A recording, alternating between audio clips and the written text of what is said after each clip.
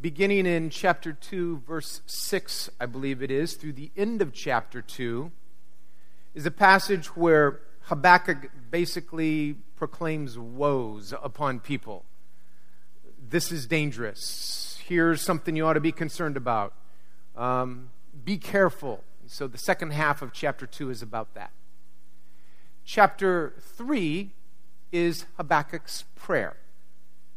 So it divides up pretty evenly that way. We're going to spend most of our time looking at this dialogue between Habakkuk and God that begins in chapter 1 and continues into the first few verses of chapter 2. I'd like to take a real tangent, though, before I do that.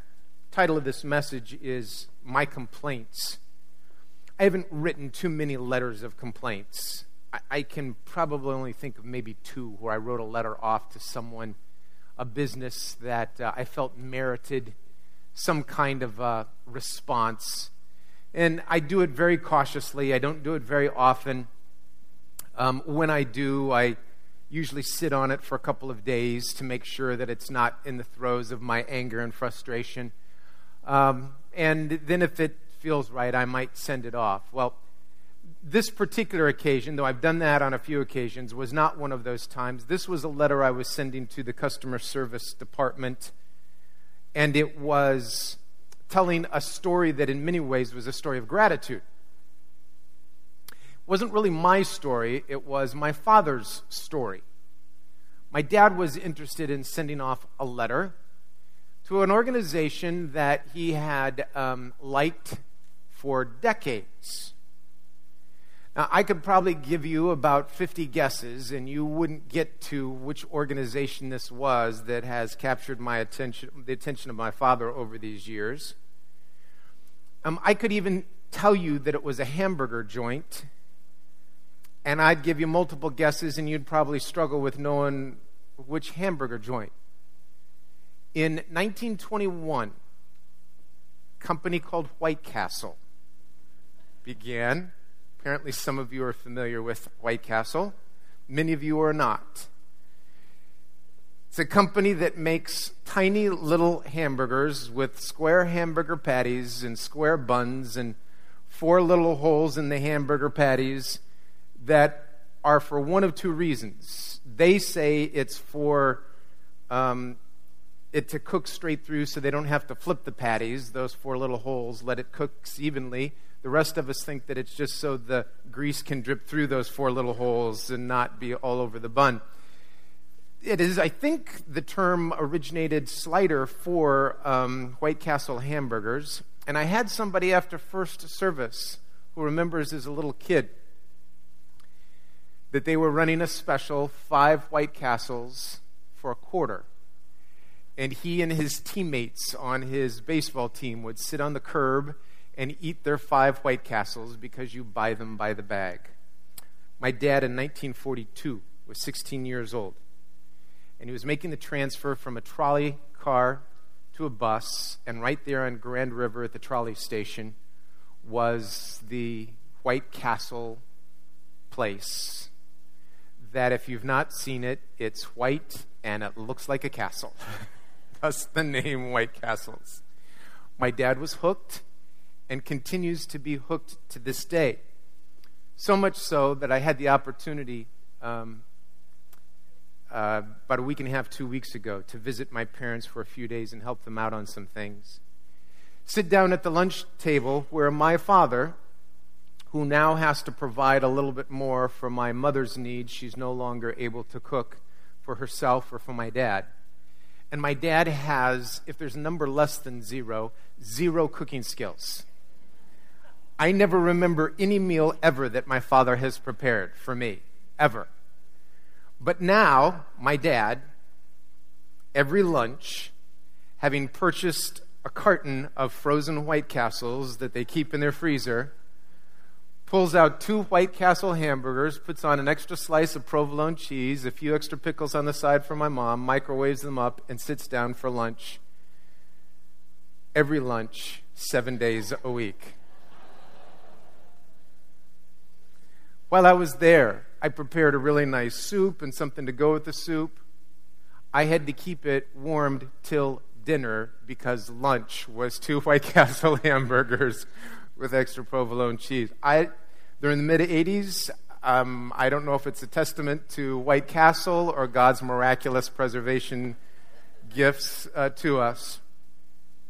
I sent off a little bit of a story to White Castle, and about 2 months ago, I received, because I mailed the letter, and my dad, because it was about him, a letter from White Castle that says, "Thank you for sharing your story with us. You have been nominated for the White Castle Cravers Hall of Fame."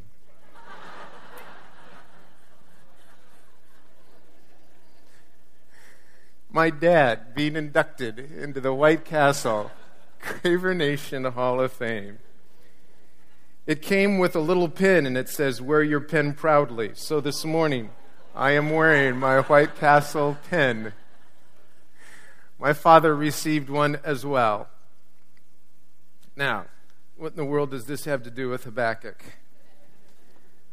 We're going to come back to this, but I do want to ask you a question before we leave. Just this question of, what do you think it took for the White Castle management to purchase what is not really a fine piece of jewelry, but is a piece of metal that has been painted and massively produced, and a card, no signature, no handwritten anything, just a card, and postage? My guess is the most expensive piece of all of this is the postage that it cost. And for 3 weeks, every phone conversation I had with my father had to do with his induction into the Craver Nation Hall of Fame. The sum total of the conversation, we didn't get to anything else. So much so that on the third conversation, he wanted to dictate to me a follow-up letter to Columbus, home office of White Castle. Interesting strategy on the part of White Castle, and endearing not only to him, but to a son to see a smile on his face for that particular month. Let's go back to Habakkuk. Habakkuk starts off writing complaints to the customer service department of heaven. However you want to view this, Habakkuk is voicing Habakkuk's complaints.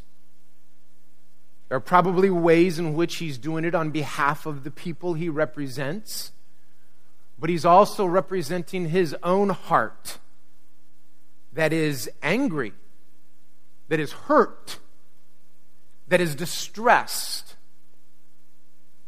It probably helps to understand the context, the historical framework. When is he writing? What's happening to his neighborhood, to his neighbors, to the surrounding area, to his loved homeland?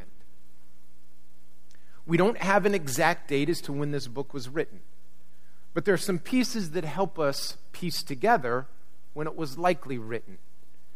And so, to understand the historical context of this, I'd like to ask you to picture in your mind the Middle East. So, the Mediterranean Sea, and then that one side, the Middle East, and in around early 600 BC, 610, 612 BC, we have the Babylonians, also referred to here as the Chaldees, who are rising into power in the Middle East. And they're beginning to push down toward Palestine. The Egyptians from the south have fortified some of those areas.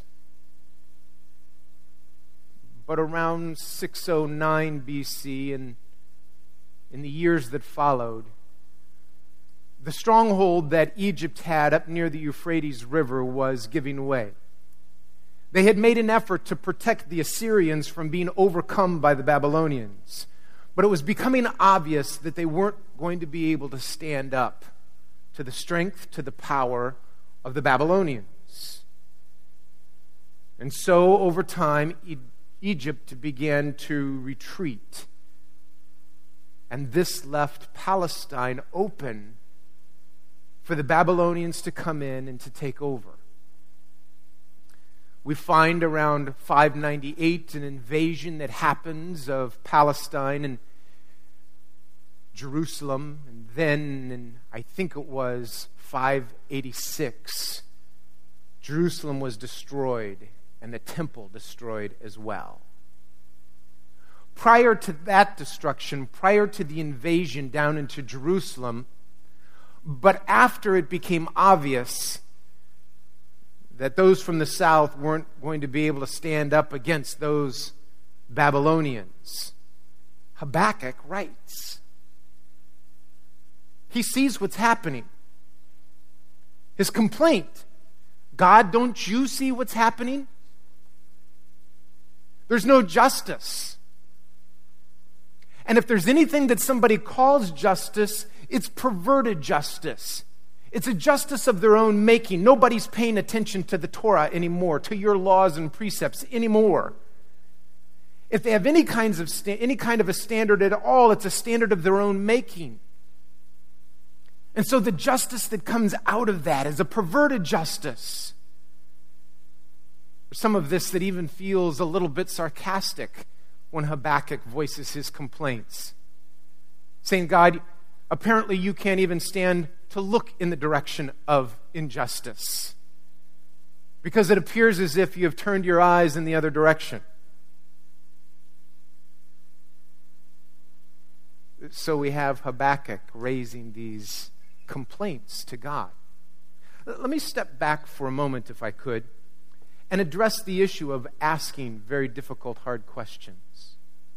I think there are some of us who sometimes have anxiety that asking hard questions betrays our doubt.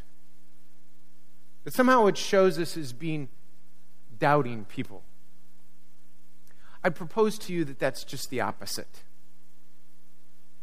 That it's only someone who has a deep, abiding faith, and when they look out at the circumstances around them, and the outward circumstances don't match what they deeply hold as their beliefs and understanding of God, that it's out of that place that the deepest, hardest questions come. Now, people of no faith can ask questions. They can engage in debate. But the questions that they ask don't arise from the depths of pain and hurt and struggle. They're simply debating techniques. But the hard, difficult questions are usually asked by people of faith who are struggling with how God is or is not revealing God's self in the moment. So don't be afraid of tough questions. Don't think that somehow it says you have no faith. In fact, it may mean just the opposite. The depths of your faith lead you to difficult places with questions that don't always have easy answers.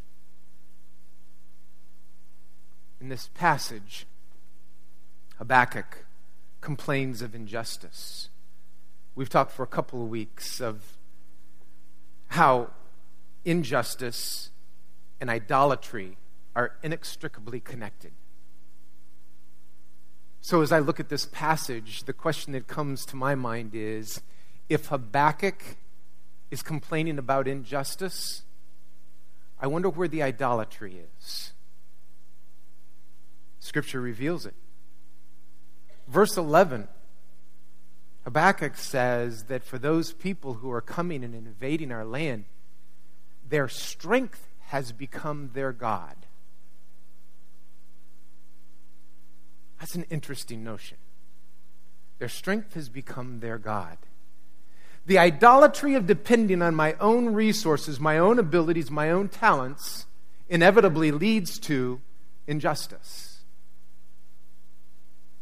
I don't know where you might fall in this story. You might be the one with Habakkuk who is voicing the complaints. God, where are you? Where are you when I need you? Where are you in the midst of what's taken place? Have you turned your face? Are you looking a different direction? Are you blind to what's taking place? That might be where you are this morning. There might be some of us who are actually on the other side. We're in a very kind of faux righteousness. We have slowly moved toward depending on our own strength instead of depending on God. We have numerous resources. I look across this crowd and see amazing talent and gifts, skills, resources.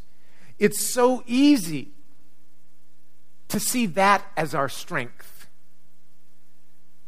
that eventually that becomes our God. We may not state it verbally, but the way we live has proven that we rely on our strength for our resource as opposed to God as our resource. We have relied on the gifts God has given instead of the gift giver. And as soon as we do that, we move into a place of idolatry where our strengths have become our God. It happens in very subtle ways. It calls for us to be watchful, careful, persistent in prayer, humble, listening for God. So here, in this passage, we have Habakkuk's complaints. We have Habakkuk speaking in ways about the voice of God who says, here's what's going to happen. I'm going to deal with this issue. There are those who are going to come down from the north and they're going to take over, and they laugh in the face of kings and they pay no attention to rulers. They can take over fortified cities. I think Habakkuk's response is legitimate. He says, in his own words, he says, the solution seems worse than the problem, God. That doesn't seem like any solution at all. How does that help matters? I took my phone in a couple of weeks ago into the customer service area of the phone shop. And the problem was that of all of the things the phone does, the phone part of it wasn't working. So the thing for which it's named, there were a lot of other things it could still do, including being a doorstop if I set it there. But the phone stuff wasn't working. Relatively new, I walked in and I'm not good at explaining the problems. I basically said that. Here's the phone, and the phone stuff's not working right. Could you help me with this? And the wonderful customer service person took it, looked at it, not nearly long enough. It doesn't matter to me if a customer service person knows immediately the problem.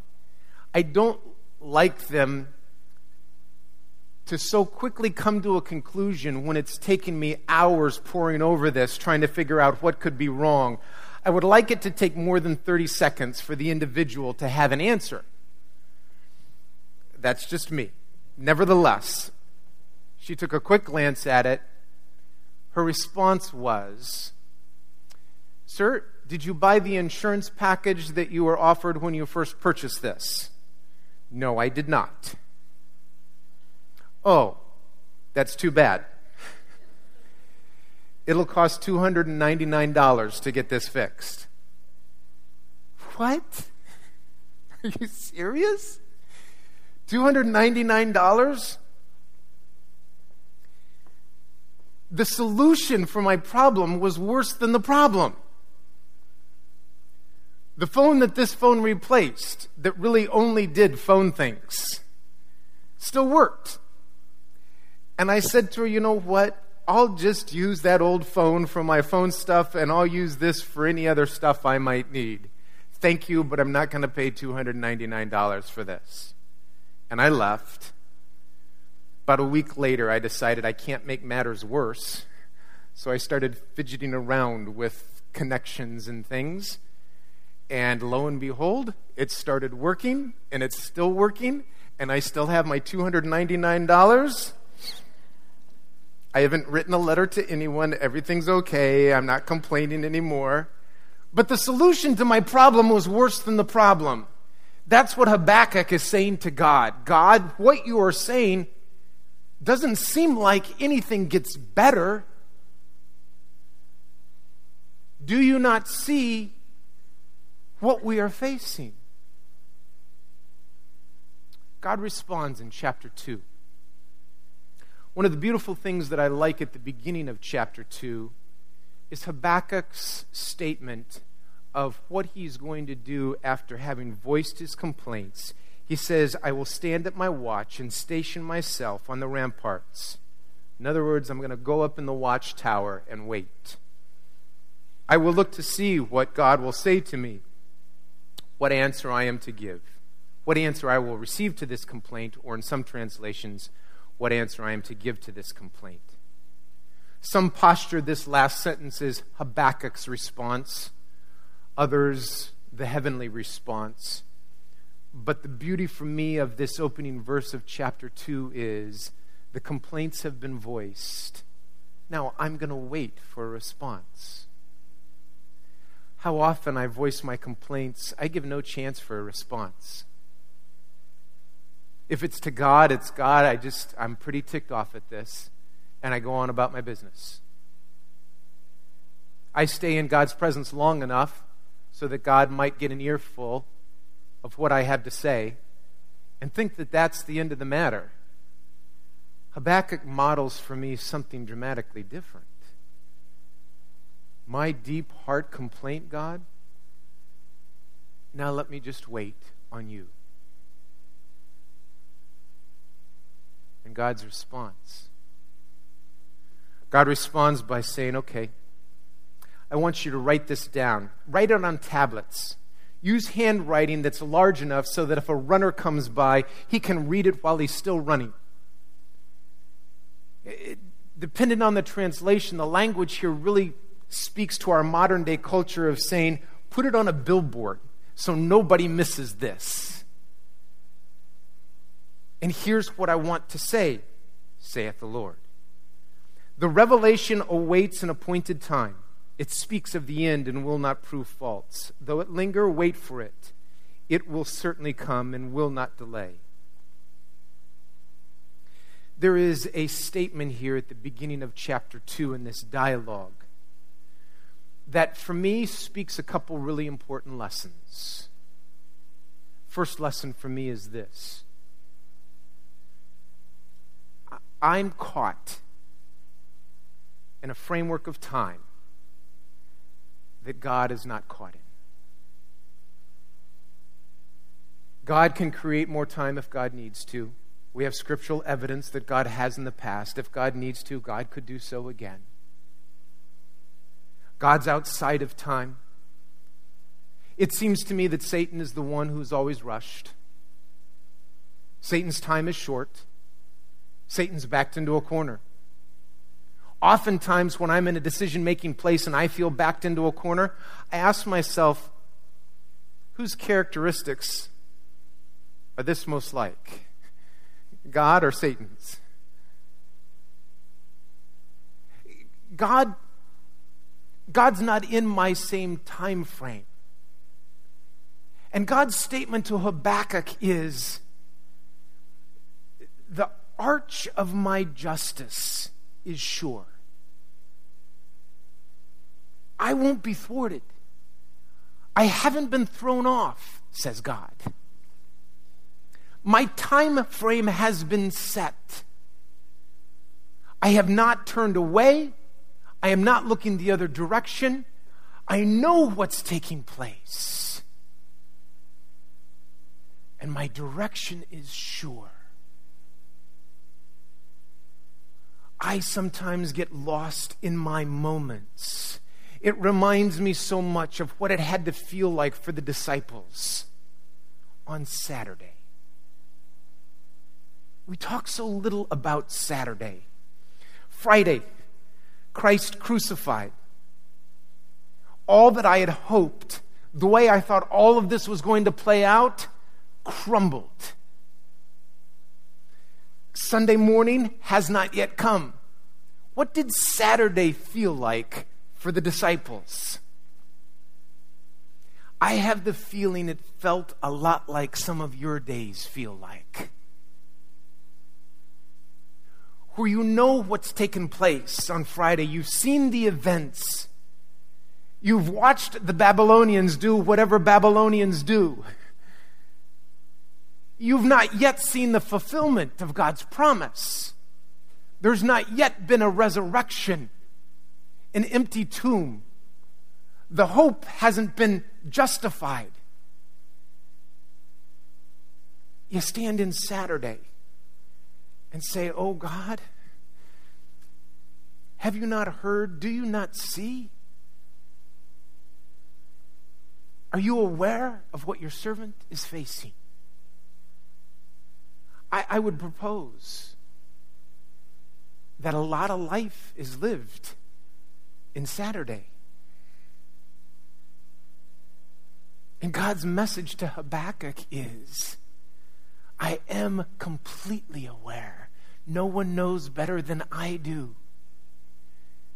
And I speak of things that are to come, not on your time frame, but that which I have set, says the Lord.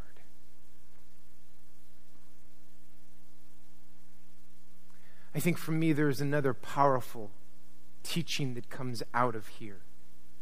It, to be truthful, takes me back to that opening story of White Castle. It is a message that, for me, speaks about the questions that we ask and then how we respond to those questions. It takes me to the New Testament, an example of how questions get turned around by the Master. The teacher of the law came to Jesus and said, "Who is my neighbor?" Really wanting to justify himself for who he treats well and who he doesn't treat well. Jesus responds by telling the great story of the Good Samaritan. The Samaritan, the most unlikely hero of the story, just like White Castle is the most unlikely hero of any hamburger story. The Good Samaritan comes and takes care of the person who's hurting. But what Jesus does is Jesus turns the question from who is my neighbor to who is acting neighborly. Once we come to the conclusion of who is acting neighborly, for that individual, the other question is a moot point. When I have said in my heart that I'm going to act as Christ has called me to act, loving as Christ has called me to love, then I am no longer looking to differentiate between who is neighbor and who is not neighbor, because it arises from within. Jesus changes the question. The same thing here happens to Habakkuk. Habakkuk asks the question, "Do you not see the injustice that is occurring?" And God's response, verse 4, talking about those who are puffed up, those whose desires are not upright, but the righteous will live by faithfulness. So Habakkuk says, I'm longing for justice. I'm longing for freedom.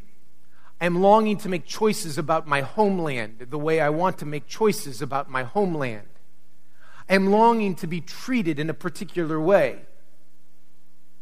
And the Lord responds to Habakkuk and says, then act that way. Live justly. Live righteously. Live faithfully. Live like a good neighbor. Live the grace that you've received. Because when you do that, the question changes. So the call to us is to spend time with the toughest questions and to stay with God long enough to allow those questions to begin to shift. take away all of the bottom line profit dollar of why someone might. I become a fan because they took the time to make my father feel special. And as a result, made our interactions special. Crazy that White Castle hamburgers would be God's way to teach me, to change my question, and to teach me how to live in just ways, in righteous ways, in graceful ways, in setting my sights not on my own time frame, but on God's time frame, in a storyline that's bigger than mine, but is far greater than I could ever conceive. And God has invited me to be part of that story. What a privilege. This morning, you're invited to the table of grace, a table where we have the opportunity to voice with Habakkuk the toughest questions we have, to bring to this place the most difficult circumstances, and to simply say, God, not on my own strength, for I have been idolatrous at times, not in my own ways, but in your grace. Milton, come and lead us in communion.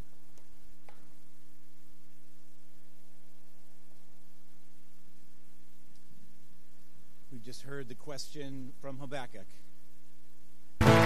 My hope is that this week you will be praying for one another. This last weekend, our church worked through 2 memorial services. Myron Tweed having passed away, I encourage you to pray for Polly, his wife, and her family. And what a blessing to have the Johnson family with us this morning. Dwight's wife, Betsy, having passed away. Please lift up Dwight and all of the family members in the days and weeks to come. Many of us live in Saturday today. Find it very interesting, though, that for the Hebrew people, that was the Sabbath day. What is it for us to live in this place, knowing what Friday is done, still fixing our eyes on the hope of Sunday? May God bless us as we live in this time and space to live out the good news of God's grace to us, whatever our circumstances. Let us be the kingdom of heaven wherever God leads us this week. God be with you.